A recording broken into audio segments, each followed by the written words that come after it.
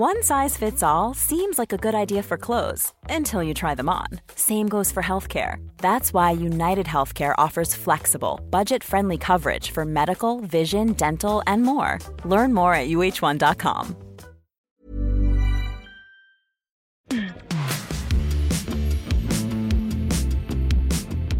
This is The Last Laugh. I'm Matt Wilstein from The Daily Beast, and this week, one of my favorite stand-up comedians, Taylor Tomlinson, has released her second hour-long special, Look at You, on Netflix.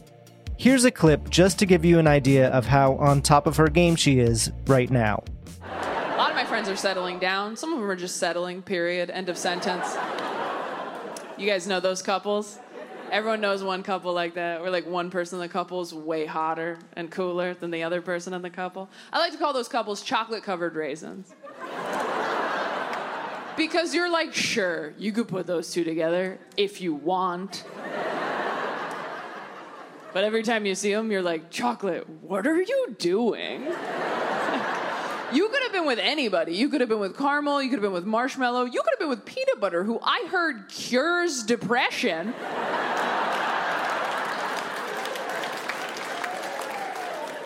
And you want to be with Raisin forever? Like, no offense, Raisin, you're great. We love you. Nature's candy. That's you. But you belong with, like, oatmeal. Like, you know that, right? This doesn't feel good, right? Aren't you scared every day that someone's going to come along and suck chocolate right off of you? I love this joke because I like to feel couples in the audience looking at each other like, am I chocolate or raisin? We're both chocolate, right, babe? We're chocolate-covered chocolate. We're like those little Lindorf guys in the foil, you know? I'm the creamy part and you're the shell because you're so strong, and if you leave me, I'll be a mess.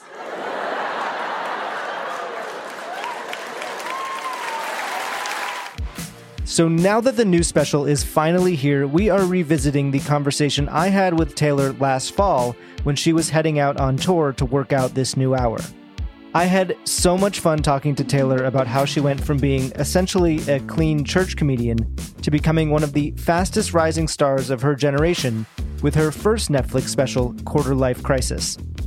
Whether you missed it the first time around or just want to listen again, I hope you enjoyed this conversation with the hilarious Taylor Tomlinson.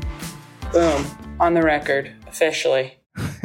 So are you back in New York now after, I know you've been on the road. Are you getting a few days off, or where are you in the whole scheme of things now? I am. I'm back in New York. We had the first weekend of the theater tour this past weekend. So I was in Minneapolis for 3 shows, and then I went to St. Louis for a couple shows on Saturday, and I got back to New York last night. So I'm still kind of like, I'm in a different time zone like every 2 days, because I go between LA and New York, and then on the weekends I'm in 1 to 2 different cities. So it's been a lot. I think the pandemic made me go like, I'll never complain about traveling again. Yeah. And I still feel that way, but it is a lot. Yeah. So I was looking back. We talked, the last time we talked was like week 1 of the pandemic. If you remember this, I talked to you and Sam Morrell when you were doing your New Couple Gets Quarantined Instagram video series. What movie do you want to watch? We could watch Contagion. It's trending. No way. Why not? Because we're in the midst of a tragedy. You need some distance before it becomes entertainment. That'd be like if the Jews watched Schindler's List during the Holocaust. Want to watch Schindler's List? I could do that. And just crazy how much has happened since then. But yeah, I mean, I guess just to start going back to that series, how did that all work out? Because it seemed like it was a kind of a fraught situation with the being quarantined with your new boyfriend during the pandemic. Oh yeah, I mean, we'd been together I think like 5 months when quarantine hit, and we got along surprisingly well in quarantine. It got kind of tough when we had to like be apart again, because he went back to New York after like 5 months of being together every day and every night. And I cannot believe that he was not home for 5 months during the most stressful time in history. And yeah, it was a lot of adjustment. I had a moment where I was like, I don't think I can do a long distance thing. Like, this is too hard for me. Because it's really, really hard. And so we broke up for a little bit, and then we got back together as things were getting a little more hopeful. And I certainly needed that time for some personal growth, which is a nice way of saying like, you had some things to work on, Taylor, as far as your personality goes. But yeah, and now we just go back and forth between New York and LA, and we're both on the road every single weekend. So, I've been in New York more than he's been in LA. And I do like it a lot. I mean, are you based in New York or LA? I'm in LA. You're in LA. Okay. But I did live in New York for a long time, so I kind of have experienced both. Did you like it, or did you hit a wall with it? I mean, everybody seems to have different experiences with it. I for sure hit a wall with New York. I lived there by the time I left, I lived there for 10 years. Oh, wow. And it was like, that was enough. I feel like I got it. And LA was more my speed by that point, just in where I was in my life. But yeah, I loved New York, and I love going back. And now I haven't been back for like 2 years, but. And where are you from originally? I'm from Boston. So I'm East Coast originally, but now I've been out here for like almost 9 years. so now I feel like I've been here as long as I was in New York almost. But yeah, you're from LA, right? So I'm from California, not like LA proper, but yeah, I grew up in California. Yeah. So how are you enjoying living in New York? Is this your first time like really living in New York? Yeah, 100%. I mean, I think there are so many people who are like, I love to visit. Visiting is great. And that's how I feel now.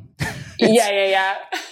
And I was talking to my friend, Kelsey Cook, who's also, a very funny comic. And she was going back and forth for a long time, for years, and almost moved to New York. And she loved it for like years. And then she also kind of hit a wall. So I don't know how it's going to go. I'm kind of like, New York's like sort of trying to prove itself to me right now. Yeah. I'm like, let's see if you're somewhere I could live. But yeah, I talked to somebody last night where I was like, do you like it here? He'd been here like for 12 years. And he was like, it's very up and down. It's like, sometimes you're like, this is the most magical place on earth. And then other times you're like, this is a garbage city. So it seems very all over the place. Yeah. I mean, I just watched Sam's new documentary that he put out, Full Capacity, which made me kind of nostalgic for New York. Of course, in that documentary, you guys are talking about how you were broken up, which was kind of funny. So that just came out now that you're back together. But the documentary is really about getting back on stage in New York and the clubs reopening. Is that, since you're just started your tour, have you been sort of part of that scene at all? Or are you do you feel like separate from it because you're doing these, big theaters now all over the country? Yeah, I don't feel super ingrained in the New York comedy scene. When I'm in town now, I don't do as many in-town spots as I used to, because, we just started doing this theater run. But when I was doing clubs, I mean, for the first time in my career, we're like adding shows to the point where like we're doing 3 on Saturday and the first one's at 4 p.m. And so to come home after doing like 7-8 hours, over the weekend, at a certain point, you're like, I'm kind of tired. Yeah. And I have to see my family, and I have to record a bunch of podcasts, and I have all these other things that I have to take care of that are also work. And I can't be doing like 4 spots a night anymore like I used to. So yeah, I don't know. I mean, when I'm in town and I have a minute, like I like to do the Cellar or Gotham or the Stand or whatever, but I think I'd have to be here for a little while, like on the weekends and stuff too, to really feel like I could find a rhythm here. But when you're bouncing around like this, it's hard to find a rhythm anywhere. I mean, even in LA, I get texts from people I know who run shows in LA or like clubs every week for avails in LA. And I'm like, I'll be back in a month. Like, can I hit you up in a month? Yeah. Is a month from now good? So yeah, my life is very different than it used to be. In that I used to have like 1 weekend off a month, and I don't necessarily even have that anymore. So it's been interesting for sure, but I feel very lucky and very grateful to be where I'm at. But I think with this job, you have to learn how to prioritize your health, because I've learned the hard way that if you run yourself into the ground, taking like red-eye flights and doing every possible show, you're going to end up losing time and money later, because you have to cancel a bunch of stuff when you are truly unraveling. Yeah. Overcommitting yourself is not where you want to be. Yeah. Yeah. So I would love to kind of just start at the beginning of your career, because I think you've had such an interesting trajectory, over the past 10 years or so, and, leading up to where you are now. So, I think some people, if there's something that people know about you, it might be that you started as a church comic, which is something that, I don't think a lot of people even knew existed. But what was your material like at the beginning? And can you just talk a little bit about how you ended up, performing in that world? Yeah, it is something people don't know exists. I mean, that's the funny thing about stand-up comedy is there's like a lot of different ways you can make money. As a stand-up comedian, everyone's like, oh, it's so hard to make it. It's like, yeah, but there are other avenues. Like there are cruise ship comedians, there are church comedians, there are corporate comedians. Like I have done stuff in like kind of every different area, and seen the different types of careers you could have. And the way I got started was not very cool, but is interesting. And then it's different.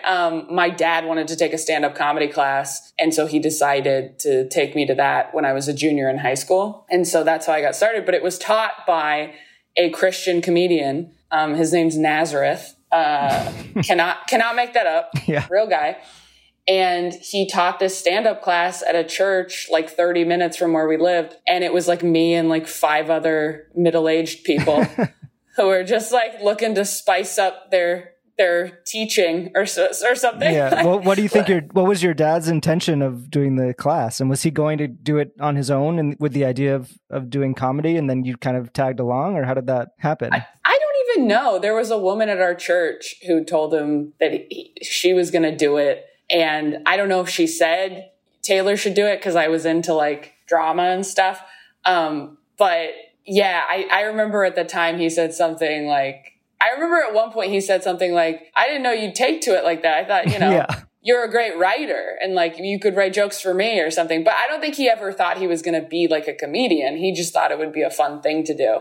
I mean, he has, a career, but yeah, I don't know. I don't think he thought I was going to be a comedian. He just thought, that's what I was thinking. This will be fun. Like, he never could have imagined that you would have taken it this far from the first stand-up comedy class. No, probably wishes I didn't. And, but yeah, so that's how I got started. And that guy started having me open for him or sending me to do church shows that were like, not at his level or whatever. 'Cause, he's doing it professionally and making a good living and had a family and whatnot.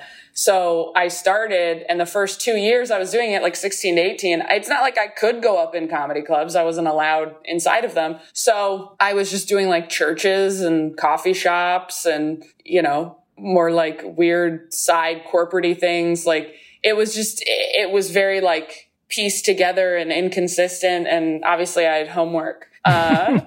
What was your material like at that time, when you're 16, 17 years old performing comedy? Very self-deprecating. I had very low self-esteem and obviously very clean. And I didn't have any church jokes because even at that time, I was like, I don't want to be like a church comedian.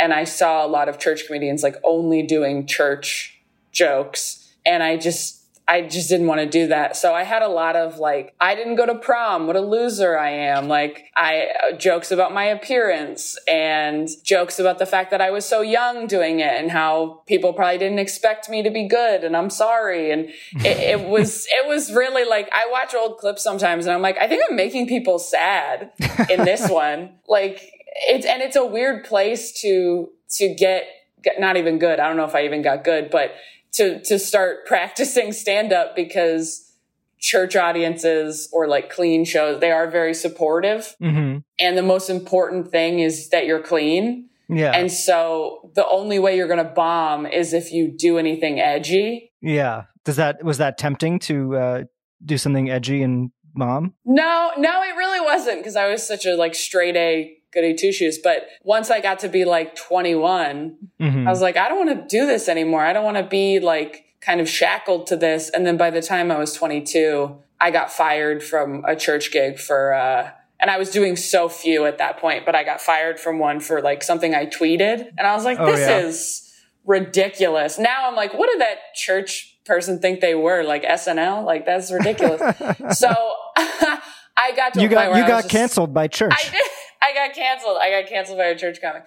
And, I had already been kind of like easing out of it, but yeah, it was a super weird start, but I hadn't even seen a show in a comedy club until I was 18. So when I was 18, I went to the Ice House in Pasadena. Yeah. And I was like, oh my God, this is how it's supposed to sound. It's like the only stand-up show I've ever gone to and sat in the audience. And I was like, oh, this is it. This is how it's supposed to be. And what I've been doing. Was there anyone there that night that we would know or that you remember who made an impact on you? Oh yeah. I went to see Marin because obviously I was listening to his podcast trying to figure out how to be a comedian, as most of us were.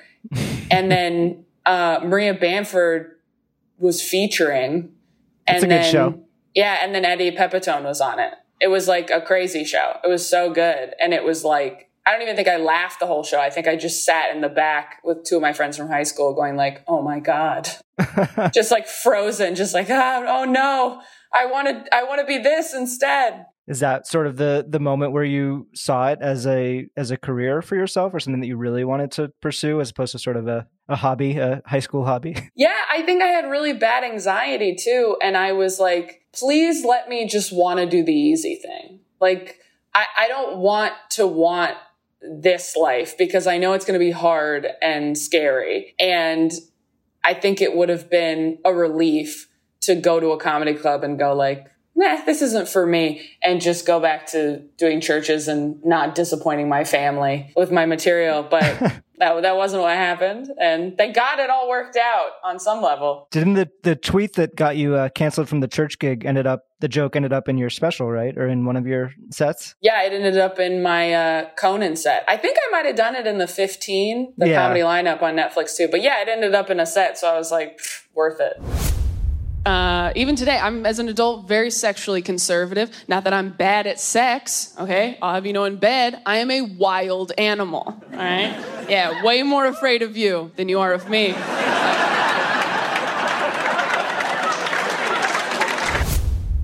So in terms of when you sort of became more sort of mainstream professional or in that transition, was Last Comic Standing something that kind of came during that time, or was that a big deal in that transition from churches to mainstream? You know, it's funny because Last Comic Standing, they did a few like background shoots on a few comics. And for mine, they were like, we think it's so interesting that you started in churches. We would love to film you performing at a church. And I was like, okay, but can we make it clear that I'm not like a church comedian, that this is just something I do sometimes, and like kind of how I started. Because at that point, I had just turned 21. And I was like, I don't want to be branded that way or whatever. And they were like, for sure. And that was before I knew how reality television worked. So I was like, okay, sure. And it was like, the one they filmed too was like me performing at a morning service. I think I got a gig to do like a Mother's Day service. And I had never performed in the morning at a church ever. I had only done like comedy nights they had on like a Friday or Saturday. And so it was just it was just a caricature of what is already a very uncool look for a stand-up comedian. And it came out, and of course, it was just like, this is a church comedian. Like, it was not what you wanted. Edited. No, it's not what I wanted. I don't even think I watched the whole show. I don't even think I watched myself on it because it's hard to watch yourself anyway. But yeah, it was not what I would have chosen.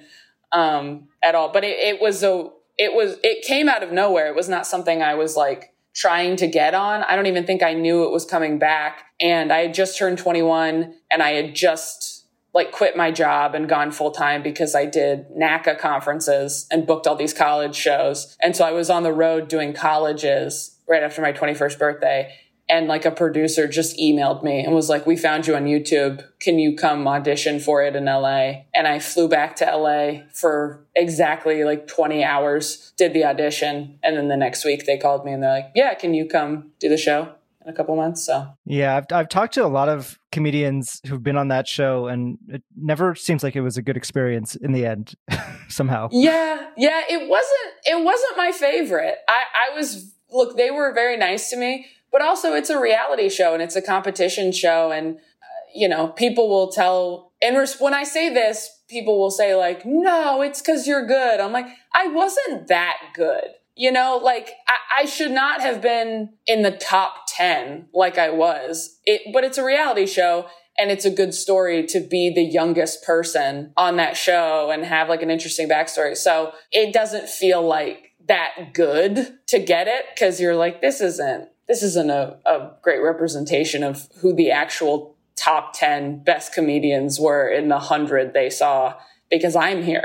Once you started, not doing churches anymore, not being exclusively clean anymore, what was that process like for you of figuring out who you were as a comedian, if that wasn't your brand, if that wasn't your identity? It was tough because I think at the same time I was trying to figure out if I was religious or not. And the truth is I didn't feel like I was for a really long time, but my entire family is very Christian. So I didn't feel like I could exit Christianity without losing my family. And so I was kind of hanging on to it for a long time, but I felt a lot of guilt because I felt like I wasn't who I said I was, and I didn't believe what everyone else did. And I just didn't have that same conviction. And it was a slow process. It was probably a few years from when I was, I don't know, like 19 or 20 until like 22 that I was really struggling with it.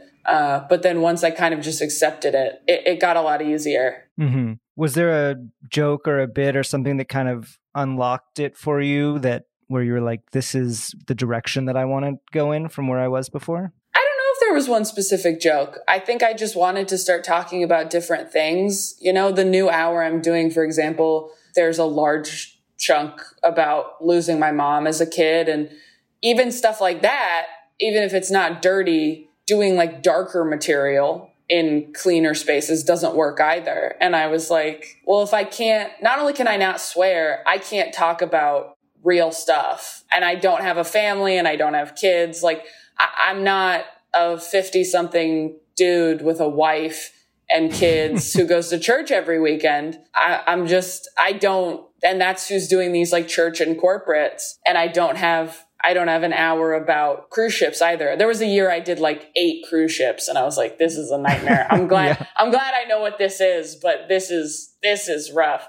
So yeah, I don't know that there was a specific bit, but yeah, at a certain point, I think that joke that I got fired for was a big moment. And the fact that it ended up on Conan and Netflix, I was like, all right, I'm going the right direction. Mm-hmm. So yeah, that you mentioned the Netflix comedy lineup, which is the 15-minute special, which I'm sure was a big deal when you got that. Did that feel like a big turning point, big break moment for you when you got that opportunity? Yeah, that felt huge. I had been submitting for the half hour on Comedy Central, I think for a couple years. And then the Netflix 15 became a thing. And I don't even know if they're going to do it again, but I got the offer to do that and then the Comedy Central half hour the same year. And I was like, well, I should obviously go do the Netflix one. Was that was an easy decision? Yeah, I think that was a pretty easy decision. Just because of the reach of it, or what was your thinking there? Yeah, definitely because of the reach of it. But it was weird because you have these goals coming up as a comedian because, growing up, you're like, I watched those Comedy Central half hours when I was in high school. And so you want to do everything that you saw in high school, but then you get it or you do it and everything's sort of changed. I mean, Last Comic Standing was like that, where I watched that as a kid. And then I got there and I was like, I mean, it's cool that I'm on the thing I was watching, but it's not the same. It's not the same show as it was when I was younger, and doesn't do the same things for your career. So yeah, I feel like there's an older generation that would always choose the longer one. It's like, oh, if someone's offering me 30 and someone's offering me 15, I'm just going to take the 30 without thinking about the implications of it. And obviously there were huge implications for you taking that 15-minute special on Netflix, right? Yeah. Well, I mean, the half hours, it was like, no matter how good this is, it's going to be hard for people to watch unless you have television. Cable. And a lot of people did. Yeah. And a lot of people just have Netflix and Hulu and all that other stuff. So for me, it was a pretty easy decision. And it really made a big difference in my career and helped on the road. And obviously nothing like The Hour did, but it was also a stepping stone in helping me get The Hour. Right, yeah. Did you think about, you have this 15 minutes on Netflix that has the potential to be seen by this huge audience. Is that a lot of pressure to either stand out amongst that lineup or introduce yourself in a way that leads to things? Because it is this it's a lot on 15 minutes. It is a lot on 15 minutes. It's a lot of pressure. I think I just went into it going, I'm going to put my strongest jokes that I have right now in this 15. It's fine. I know what it is. I got a real bad case of I'll raise your baby face. Just very wholesome or just round and white like a chore wheel with eyes. Men don't even picture me naked. They just picture me helping their mom on Easter. Not that I think I'm ugly. I think I'm pretty cute, but in an accessible way. Like when you see a shower curtain at Target and you're like, I could afford that. And yeah, I did put thought into that. I mean, originally I had like a different jacket I was going to wear that was like a very distinct color, because I was like, well, if people aren't going to remember my name if they watch this series, but if they're telling their friends which ones to watch and they liked me, it'll be easier for them to go, oh, watch that girl in the pink jacket, Yeah. And then I got there and I think I tried it on and it just like didn't look right on camera or something, or they didn't like it. And I just ended up wearing like the jacket I came in on the plane because they were like, this looks better. And I was like, all right, that's fine.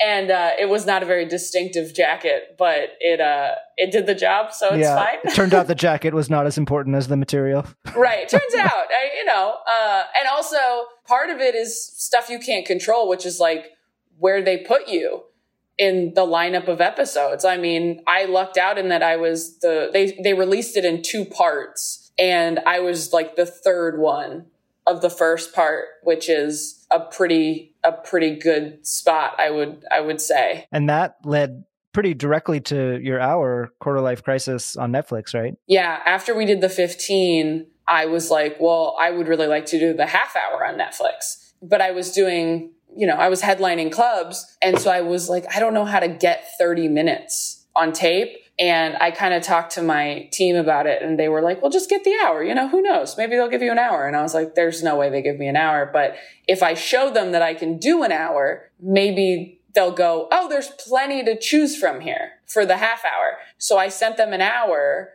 and my manager believes in me more than I believe in myself. And she was like, I'm going to talk to them about an hour. And I was like, all right, like if you want to waste your time, go for it.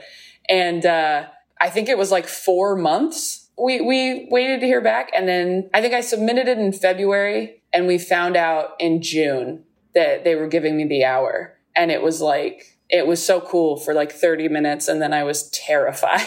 Yeah. What made you so terrified? I just didn't want to blow it. I know how long and hard people work to get an opportunity like that. And I have been very fortunate and very lucky. I'm not saying like I'm not good at stand-up, but I have been very lucky in my career to get things fairly early. And so that's never lost on me. And I never want to take that for granted. So I think I felt a lot of pressure to rise to the occasion and be worthy of the opportunity. Coming up, Taylor opens up about what it feels like to achieve so much at such a young age, and how she's had to start thinking up new dreams for the rest of her career.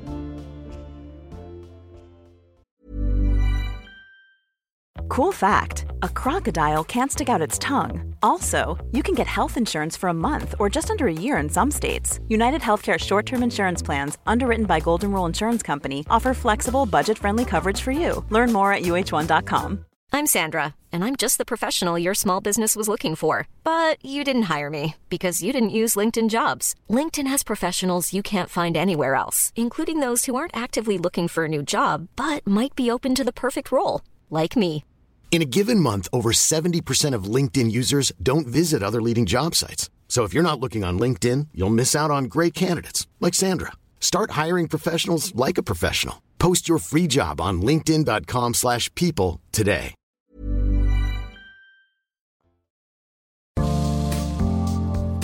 If you're enjoying this episode and want to hear more, please make sure you are following The Last Laugh wherever you get your podcasts. We have had so many incredible stand-up comedians on this show, including Whitney Cummings, Anthony Jeselnik, Nicole Byer, and Taylor Tomlinson's boyfriend, Sam Morrell. By subscribing to The Last Laugh, you can listen to those episodes and everything else from our free archive, and you'll be the first to hear new episodes when they drop every Tuesday. And while you're at it, please leave a rating and review on Apple Podcasts. Let us know how much you love the show and who you want to hear next. Now, back to Taylor Tomlinson.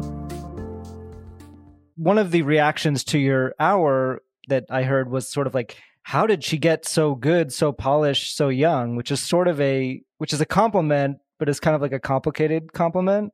And so I'm wondering, did you feel that, and how did you receive that when you heard that? I think I get it. I think I would probably feel the same way. I mean, most people don't know I started when I was 16, so we filmed it. I've been doing it about 10 years, but it's different than like 10 years grinding it out in clubs. Like, I didn't have the normal trajectory. I think it's totally understandable that people would be like, what? And I'm glad that they're saying, how did you get so polished, instead of, why do you even have that? Like, you're not even good enough to have this.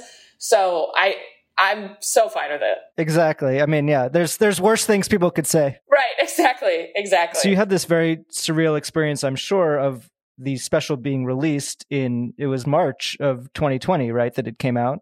Mm-hmm. And it was just sort of like just in time for everyone to be inside watching Netflix. Yeah, exactly. for longer than we thought we would be. So like there's a positive in that, I guess, but at the same time, you couldn't kind of capitalize on this buzz that you were getting by touring and playing shows. So what was that like for you to have this special come out, have a lot of people watching it, talking about it, but kind of being stuck inside? It was weird. On one hand, you had my agent going like, it's a great time to have a special right now. People are just watching literally anything. They will watch whatever is on TV because they're out of stuff to watch. Yeah, they're out of stuff to watch, and they might give you a chance, and they wouldn't have. But I'm sure that helped. I'm sure it helped to be a new thing on Netflix a week before quarantine hit. But yeah, I had a lot of fear about it because I was like, I don't know how long this is going to last. Once we realized it was probably going to be like a year plus, like I started to feel like, well, I probably missed my window because people are going to forget this even came out. Like, this will be something people watch for a few months and then it'll be forgotten about. And I'm proud of what I did. You didn't want to be like Tiger King. Exactly. I thought I was going to be Tiger King. I thought I was going to be comedy Tiger King. And yeah, I did some outdoor shows in the fall, and then like maybe 1 club weekend, 2 club weekends that were at like 40% capacity, and starting to see that I was actually selling tickets was like, oh, that's a little weird. And then didn't go on stage again for like another 3 months. Yeah, that's tough. It's weird. Yeah. So I couldn't really, the only indication I got that people were watching it was social media, but you don't know if that's going to translate to ticket sales. So once I got back on the road in like February, we've sold out like every weekend, and it's insane. It's completely different than where I was before. That's which wild. Was like, yeah, some people would come to see me on purpose, but for the most part, people were like, yeah, we watched your Fallon set and we thought you were funny, so we came and saw you. And just to be going up for crowds that are like, no, we came on purpose and none of us got a free ticket emailed to us that made us go, sure. Yeah. So you opened that special, I believe, with the bit about being an introvert, which I think was just interesting. Also, given the pandemic and people, sort of introverts thriving during this past year and a half, did you feel that, or did you want to be getting out and being more social during this time? I just wanted to be working. it wasn't so much like, I miss being social. It was like, I just miss being at work. And, so much of, for I think most stand-up comedians, so much of your self-worth is tied up in your job. And so that was really hard during quarantine to be like, who even am I without this thing? Like, am I worth talking to even, like, without this? Like, do I have to find hobbies now? At one point I was like, should I go back to school? Like, should I just finish my degree? Like, should I do it online right now? Like, am I not going to be able to do this job when things come back? Because it's going to be super competitive and only famous people are going to be able to do it. Like, I really did not know what to expect. And I have terrible anxiety and thought the worst possible thoughts and was like, yeah, if I even survive this. So yeah, it was tough. It was really tough. But yeah, I wasn't like, I wish I could go out and party. I didn't feel like that. Yeah, I always wonder how being an introvert squares with being a stand-up comedian who goes up on stage and, you have to be confident enough to talk in front of crowds for long periods of time. Yeah, it is weird. And the new hour I'm doing is like a lot more personal. And I've just noticed after shows, I'm like, I feel more tired than I was before. And I think it's just because I am sharing a lot. I am sharing a lot, and you forget how much you're sharing because you're so focused on getting the laughs. But then once it's done, you're like, oh, everybody in there knows more than my parents do about me at this point. Yeah. So I imagine you're playing much bigger venues now than you were used to playing before your special came out.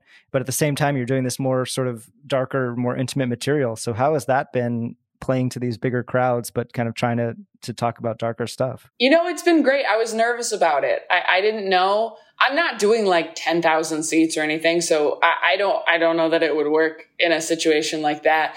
But the theaters I'm doing are like, the largest one I'm doing, I think is like 1,800. And most of them are like 1,000 to 1,500 or something. So it still feels, intimate enough. And also, like, doing it in clubs is hard. People are eating chicken fingers. Yeah. Like, people are ordering drinks while you're like, and then my mom died. Like, yeah, I guess in a theater, people are used to seeing, heavier stuff. Yeah, it's actually better. Again, I was intimidated by like the volume of people in the room, but it is a lot easier when you have everybody's full attention. But I'm glad I worked it out in clubs so that it's so dialed in, because in a club, like, it really has to be funny and like punchline dense to keep people's attention. Otherwise, they're going to just be focused on their food and booze. Yeah. I don't know how comedians do these, like, Madison Square Garden venues and huge, stadiums. And, is that something that you would want to try to do, or does it just seem like insane? No, I really don't. That's the thing that like promoters or your agents or whatever will say is like, well, someday you'll get to do Madison Square Garden. And you're like, I don't even think that's a goal I have. Like, I think there are certain comedians like, like Sebastian, that makes sense. But I don't think that I could pull that off. I don't think I could do Madison Square Garden and have it be as good a show as if I did, a few shows in like a much smaller place. But yeah, I think certain people it works for, but I don't know that I have that act. Beyond the next hour, what are your sort of ambitions in this business? Are there other things that you want to do, that you're planning to do, that you're excited about? Yeah, of course. I mean, we're developing something right now that, again, fingers crossed gets made, but is very personal to me and I'm very excited about. And we finally found the right combination of people to work with on it. And that I'm really excited about. It's early on, so I don't want to jinx it or anything, but I'm very focused on that. And more of like a scripted thing, or? Mm-hmm, yeah. And I mean, all I've ever wanted to do was tour theaters and like have people come and see me on purpose. So it's weird. I mean, this last weekend, I did my first show in Minneapolis on Thursday, and I was just like floating over my body the whole time. Cause I was like, oh, this has been in my head for so long. Like, the last time I was in a theater this size, I was opening for Brian Regan. Like, this is just something I've been dreaming about for a long time. So it's bizarre to be inside your dream. I mean, it's like having a crush on somebody for years and then they ask you to prom and you're just slow dancing. Like, am I going to wake up? Is this a prank? Like, it just doesn't feel real. Yeah. It's also like, what do you do when you've achieved the highest dream that you thought? Do you have to come up with new dreams? Do you have to come up with new goals? Yeah.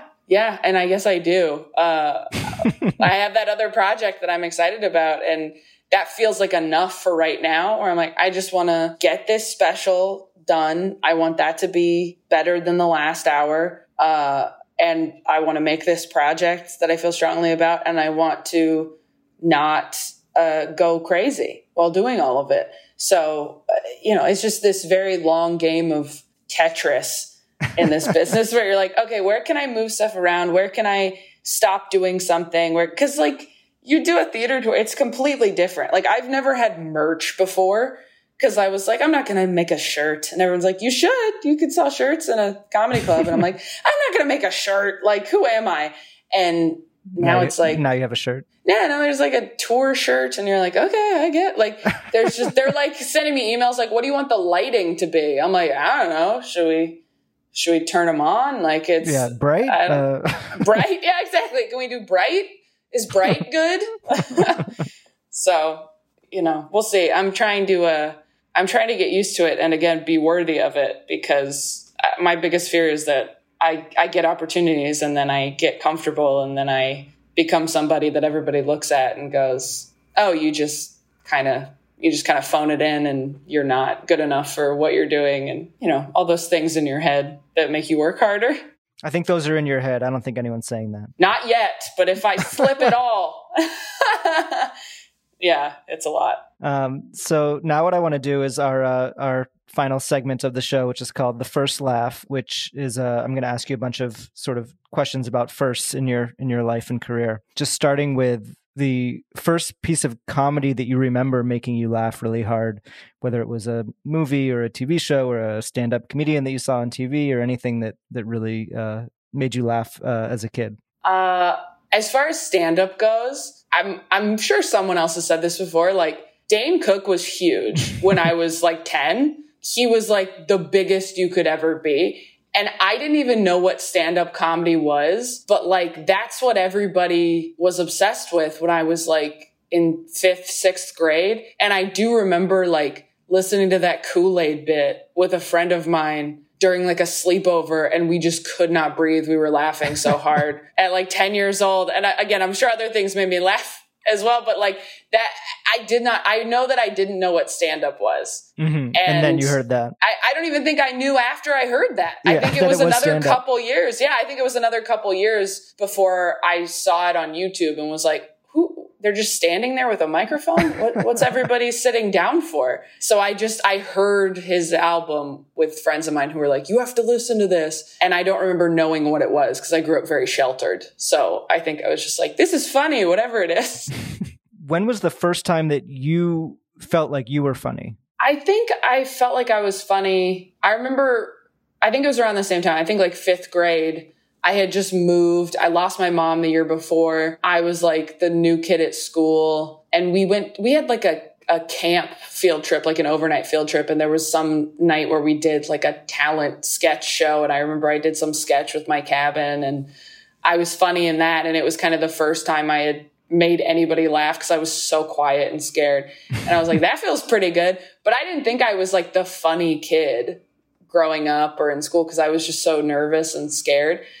And then once I got to like middle and high school, I think I was funny to my friends, but I wasn't like this class clown. I won class clown my senior year of high school, but I think it was like on the paper for voting, it was like funniest. And so a lot of people voted me funniest because I knew I did stand up. But then it came out and it said class clown. And I was like, this isn't right. This isn't what it is. What do you remember about the very first time you told jokes on stage in front of an audience? Was that the sort of, as part of that class? Yeah, there was a graduation show that we did. That was just, all of our friends and families wanting us to do well so that they wouldn't be embarrassed for us. So again, pretty supportive crowd yeah, to be going up in front of. So it went well for you that first time? Yeah, it went well. I mean, it's again, as easy as it could have been is what it was. This is a lot of people rooting for the 6 of us. What about the first joke that you wrote that you felt like really worked, really connected with an audience? I don't know. I used to open with a joke about how young I was, where I said, like, I get that I'm really young, you guys, and there might be sort of a generational gap here. Because when you guys saw Titanic, you were sad because Jack died. When I saw Titanic, I was sad because Leonardo DiCaprio didn't look like that anymore.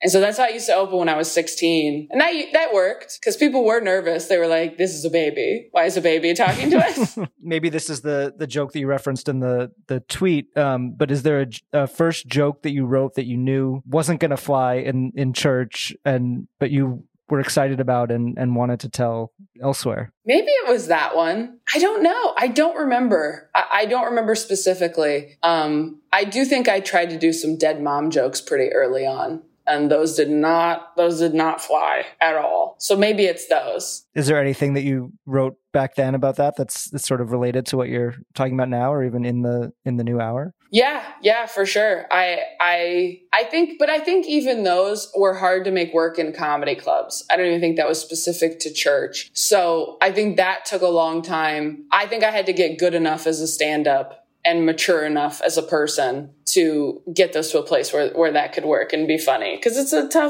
a tough subject to make people laugh about. Yeah, well, I'm really looking forward to seeing how you do it in your special. I always love hearing about comedians' late night stand-up debuts. And I believe yours was on Conan in 2017. Is that right? I think so. That sounds right. 2017? 2016 or 2017? What do you remember about that whole experience? Oh, I mean, that was like the first thing I got. By that point, I had done a few shows, Last Comic and Adam Devine's House Party and stuff. But Conan was the first thing that I really, really wanted, that I had grown up watching, that was still something that felt relevant and important. And it felt to me, once I had that set, like, okay, I'm a real comedian now because I have a late night set, and more specifically a Conan set.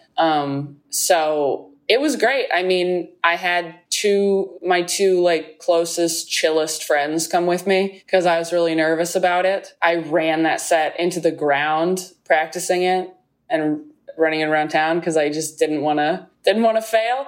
And it's funny because the late night set, it's over so fast. Like it's like 5 minutes. Go there. Yeah. You go there at like 2 p.m. and you get your makeup done and you go out, you do it for 5 minutes, you shake Conan's hand, and then like the show's over. Like it's there's nothing more to it.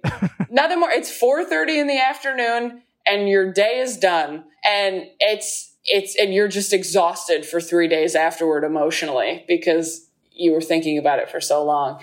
I felt ready for it. I felt ready to do it, and it went well, luckily. So it was everything I wanted it to be. I couldn't have asked for a better late night debut. And Conan's so funny and like so nice and cool. And it's just, that was a big moment for me for sure. Did you get to do panel on Conan before he left, or? They were doing my second stand-up set. I think they were experimenting with I don't know how long they did this, but they were experimenting with having only one guest per show. And so I don't know how many of us did this. I think it might have been only a few, but they did a few where the comedian was the guest. So I did a set and then they had me sit down with them and do panel. So that's the only time that I got to do it. And it was awesome. It was great. And I had already gone on the stand-up tour with Conan that he did. So I knew him a little bit as opposed to the first time where it was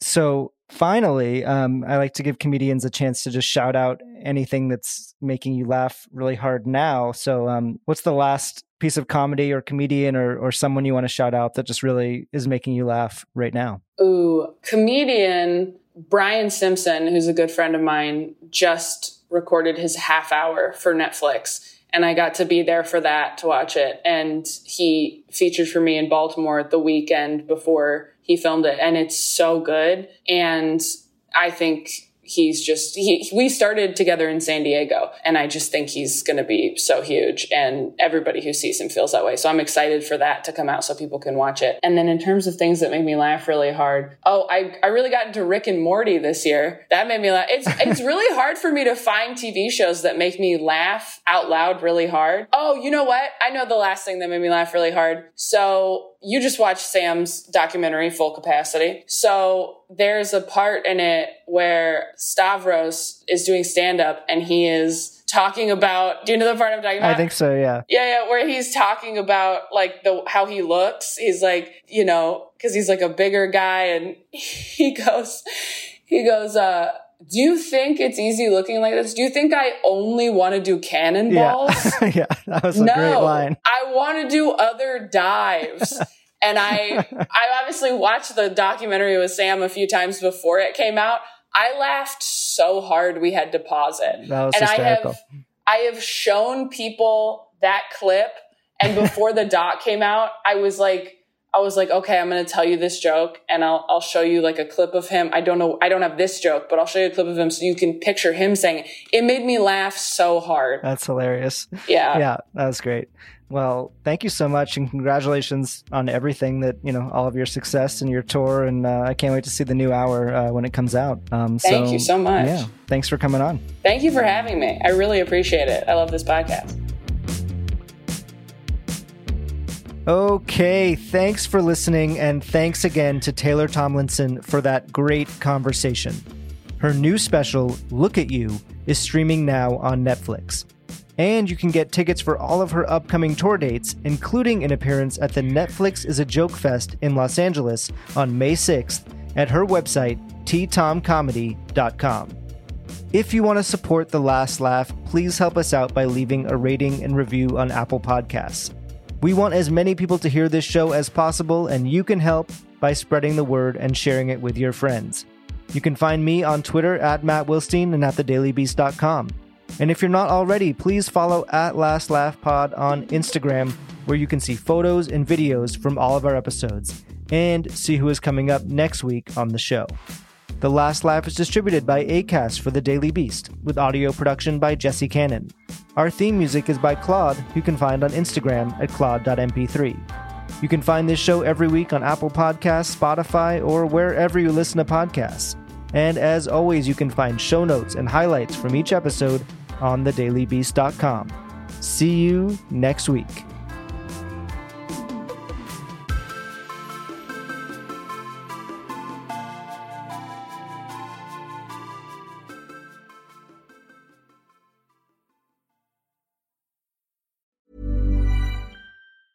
Even when we're on a budget, we still deserve nice things.